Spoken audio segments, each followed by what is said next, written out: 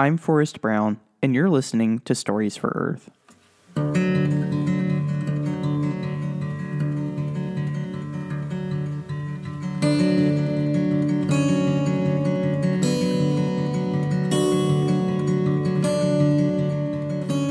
Welcome to Stories for Earth, a climate change podcast about stories that can teach us lessons of resilience for fighting the climate crisis.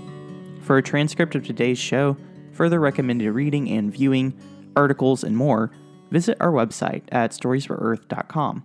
We're on Instagram and Twitter, and you can also support our show via Patreon with a recurring monthly donation. Click Support Us on Patreon from our website, or visit patreon.com/storiesforearth to become a patron. Today's show is about the film Beasts of the Southern Wild. Don't worry if you haven't seen the movie before, as I'll tell you everything you need to know about it for our discussion. If you'd rather find out for yourself, stop the podcast right now, go watch the movie, and come back when you're done. There are lots of spoilers ahead. Regardless of whether you've seen the movie or not, I hope you enjoy today's show. Beasts of the Southern Wild is the story of Hush Puppy, a little girl who lives with her father Wink in a fictional southern Louisiana town called the Bathtub. The Bathtub is a sort of utopian anarchy. It's a secluded and wild place on the front lines of sea level rise, separated from the rest of civilization by a massive levee that holds back the encroaching salt water. The people who live there are whimsical and free, and they all take care of each other for the greater good of the community. Hush Puppy lives with Wink in a trailer home on stilts, and when she's not at school, she spends her time playing in the woods around their house and learning lessons from Wink. Wink seems like a bad father at first. In fact, many viewers might think he's abusive. He threatens, screams, and shouts at Hush Puppy, and he lets them both live in nothing short of squalor. But Wink loves Hush Puppy more than anything, and he's hard on her because he's afraid he won't be around for long. He wants to prepare her for life. The movie never says what it is, but Wink seems to have some sort of heart problem that causes him a lot of pain and even makes him pass out from time to time. He's worried about what will happen to Hush Puppy when he dies, and he especially wants to train her for what Hush Puppy calls the Big One. The Big One is a powerful storm that will bring about the end of the world. Hush Puppy describes it best. One day, the storm's gonna blow, the ground's gonna sink, and the water's gonna rise up so high, there ain't gonna be no bathtub, just a whole bunch of water. But me and my daddy, we stay right here. We's who the earth is for. And the big one definitely comes. One night, Hush Puppy and Wink get into a fight, and Hush Puppy hits Wink in the chest. This seems to trigger Wink's heart condition, and he collapses on the ground, appearing to be dead. But something else happens here. We see shots of Arctic ice sheets breaking off into the ocean, unleashing ancient pig-like beasts called aurochs, and sending the big one. Wink regains consciousness just before the storm hits and gets Hush Puppy to safety, but not everyone is so lucky. In the morning, once the storm has subsided, Wink and Hush Puppy survey the flood damage from their makeshift boat made of an old truck bed with an outboard motor. The survivors soon discover that the salty floodwater has contaminated the bathtub's fresh water, so Wink and a few other men hatch a plan to blow up the levee separating the bathtub from the mainland. Wink and his friends build a pipe bomb and successfully destroy the levee, draining the bathtub just before FEMA comes to force everyone to evacuate to a hospital on the mainland. The hospital represents everything the bathtub isn't, and the bathtub survivors have a hard time trying to adapt. Wink gets surgery to try to fix his heart condition, but at the first chance, he breaks out and frees the others so they can escape. Once they arrive back in the bathtub, Hush Puppy must confront the aurochs before they trample over everything. She's brave and defiant, and she tells the aurochs, "I have to look after my own." They seem to understand her somehow, and they turn around to leave. This fulfills something Hush Puppy said earlier in the movie. Everybody loses the thing that made them. It's even how it's supposed to be in nature. The brave men stay and watch it happen. They don't run. Wink dies shortly before the aurochs leave, and Hush Puppy lights his funeral pyre. In one of the final scenes, we see Hush Puppy marching down the beach in a sort of ragtag parade with the other residents of the bathtub, boldly meeting her future and reclaiming her home.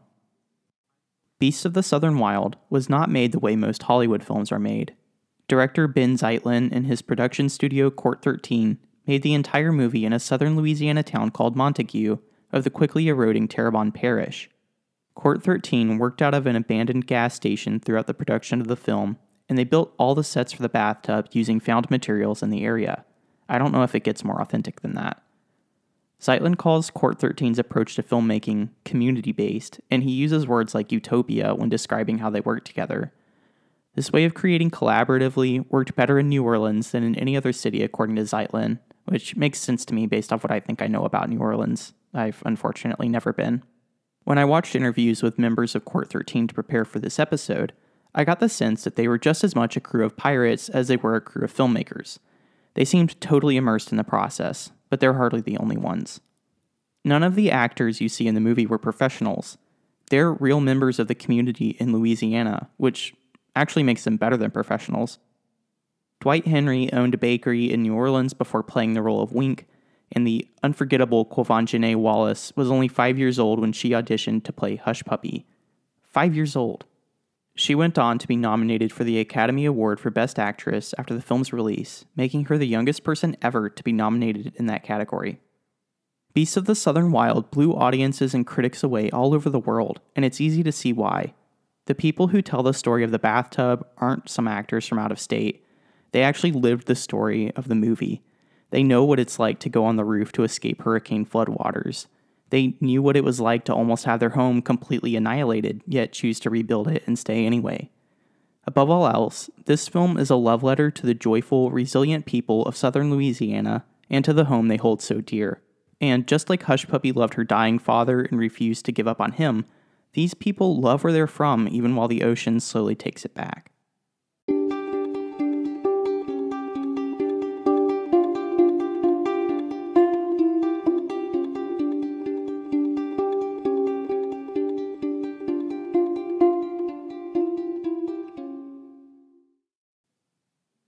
You can't talk about Beasts of the Southern Wild and not talk about Hurricane Katrina.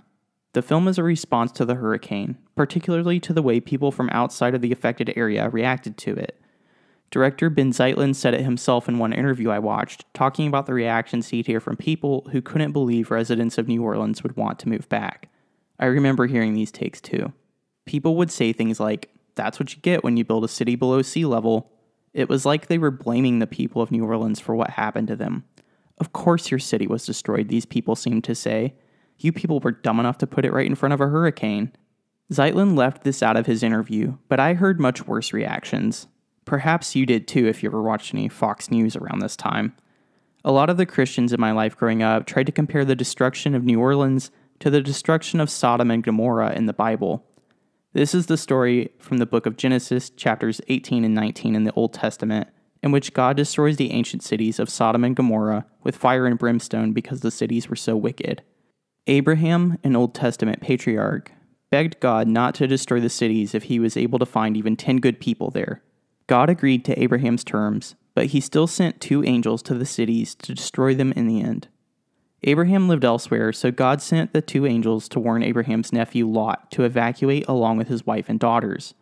God was so mad at Sodom and Gomorrah that he even instructed Lot and his family not to look back as it was being destroyed. Lot's wife famously looked back anyway, and God turned her into a pillar of salt for her disobedience. It was the same situation with New Orleans, supposedly. A girl I went to school with even told me about her dad, a preacher, who spent an entire sermon series talking about why New Orleans got what was coming to them.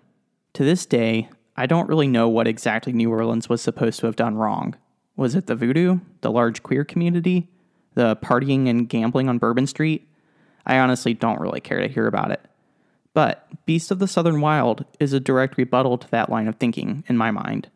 The big one, or God, or climate change, or whatever you want to call it, destroys the bathtub. And what does Hush Puppy do? She looks back. Hell, she goes back. Everyone does, including the dying Wink. Their home was already destroyed by the hurricane, and even with the Aurochs on their way, the people of the bathtub go back. Why? It has everything to do with love and with standing up for what's right. Throughout the movie, Wink's health gradually deteriorates. From the beginning of the movie, when we first see evidence of his heart condition, we can tell his days are numbered. But does Hush Puppy give up on him? No. They have a tumultuous, even traumatizing relationship as father and daughter, but Hush Puppy still doesn't leave him. For the characters in the movie, Wink is a symbol of the bathtub. Both he and the bathtub are dying. One has a heart condition, and one is slowly drowning. But this is no reason to give up on them. Even as Wink's funeral pyre goes up in flames and the bathtub lies in ruins, Hushpuppi confronts the Aurochs to defend her people. For her, it's not a question. Wink was her father, and the bathtub is her home. For Hushpuppi, it's simply the right thing to do. The brave men stay and watch it happen. They don't run. It's the same story for the people of New Orleans and southern Louisiana in general. They didn't give up on their home just because a hurricane tried to blow it away. A lot of the people who were lucky enough to evacuate, maybe most of them went back. I've heard people describe the ones who didn't go back as some of the first climate refugees in America, but those who did go back helped rebuild their city, and today New Orleans is doing okay. That isn't to say recovering from Katrina was easy by any stretch of the imagination. In 2010, a group of researchers from Princeton University, Washington State University, the University of Massachusetts in Boston, and Harvard University published a paper about the long-term mental health effects of Hurricane Katrina on 532 low-income mothers in the New Orleans area. The researchers started surveying people in 2003, 2 years before the storm hit in August 2005, and they followed the same people for nearly 5 years after the hurricane. And what did they find? The mother's mental health never really returned to baseline. In other words, after Hurricane Katrina, these people were never the same. 4 years after the storm, about 33% of the mothers still showed signs of post-traumatic stress disorder, and another 30% suffered from psychological distress. While the researchers saw the worst effects on mental health during the first 11 months after the hurricane, many more people suffered for years afterward. These people had lost their homes and loved ones, and they had to go for stretches of time without knowing if they would have food or clean water. They were also scattered across 23 states immediately after the hurricane. They were refugees. Of course their mental health suffered. But studies like this one are sadly rare. The researchers who published this paper got kind of lucky. Their paper started out as a study of low-income adults enrolled in community colleges around the U.S. It just so happened that 3 of those colleges were in New Orleans, and the researchers had the good sense to draw the study out even longer to fill a knowledge gap in what we know about the mental health impacts of natural disasters. Hurricane Katrina was just one storm. Imagine how other natural disasters around the world might be affecting people there. I think back to March 2011 when a horrible earthquake and tsunami killed hundreds of people in Japan and nearly caused a nuclear meltdown.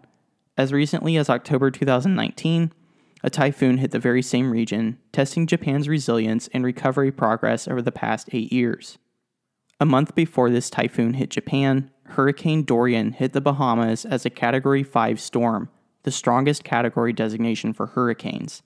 The storm essentially sat on the country for 3 days, killing 70 people and causing nearly 300 people to go missing. The total cost of this disaster tallied up to $3.4 billion US dollars. For a country with a GDP of about $12 billion, this is an unfathomable cost to rebuild. According to Yale Climate Connections, the verdict is still out on whether or not climate change will cause more hurricanes, typhoons, and cyclones, but for now, scientists feel confident that climate change will make hurricanes that send more rain and cause more destruction. These storms will be beastly, pun intended, and we should be putting in work now to develop the emotional resilience we'll need to face them head on and recover from them afterwards. Resilience is not so uncommon. We humans are a resilient bunch, and we've so far done a pretty good job of recovering from everything history has thrown our way. Take, for example, the Black Death pandemic in Europe during the Middle Ages. In just 4 years, the Black Death killed about 25 million people, nearly a third of Europe's population in the 14th century. Even before the Black Death, a 6th century plague pandemic called the Plague of Justinian killed nearly half of Europe's population. During this plague outbreak, nearly 10,000 people died every day in Constantinople. Yet, somehow, Europe made it through plague outbreaks like these, and the period of European history between about 900 and 1300 was, quote, one of the longest periods of sustained growth in human history, unquote, according to the Great Courses Daily. And this is only one example of humanity's ability to bounce back from major setbacks. We've been doing this ever since we started walking upright. In fact, we nearly went extinct in the year 70,000 BC after the eruption of the supervolcano Toba. I could keep listing examples, but the bottom line is this: we are hard to kill. This fact served as one of the main points of inspiration for the aurochs in Beasts of the Southern Wild. Director Ben Zeitlin said in an interview with Pop Omnivore that his idea to use aurochs came from cave paintings he'd seen in France of cavemen fighting them off. Zeitlin said, "The young girl in the film, Hush Puppy, sees herself as the last of her kind, on the verge of extinction. How are people going to look back on my civilization, she wonders. And she sees herself as being in the same position as cavemen. We look back on them and understand them by their paintings. So it's that parallel that inspired us to use the aurochs. What Hush Puppy sees as coming to destroy her is literally what a caveman painted." If you're looking for a metaphor to represent the beasts we face today in the climate crisis, I can't think of a better one than aurochs. Aurochs weren't just made up for the movie. They were once real animals until they went extinct about 500 years ago. Unlike the porcine animals in Beasts of the Southern Wild, real-life aurochs were more like extremely aggressive bulls. Hush Puppy's world is about to end because fossils come back to life. Sound familiar? I suppose you could interpret this in a number of ways, but to me, aurochs have to represent fossil fuels. And just like Hush Puppy stood up to the aurochs to save her home, we must stand up to the fossil fuel industry if we want to survive. Life and death are two sides of the same coin, but in the case of drilling for oil, it's better that some things remain dead. Hush Puppy teaches us that we can stand up to such agents of chaos, and maybe, if our convictions are strong enough, we can win.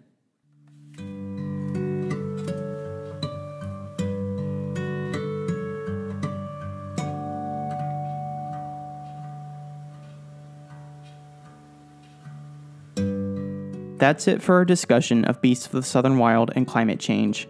Be sure to hit subscribe if you enjoyed today's show, and leave us a nice review on Apple Podcasts if you feel so inclined. Doing so will help us reach more listeners who could benefit from our message.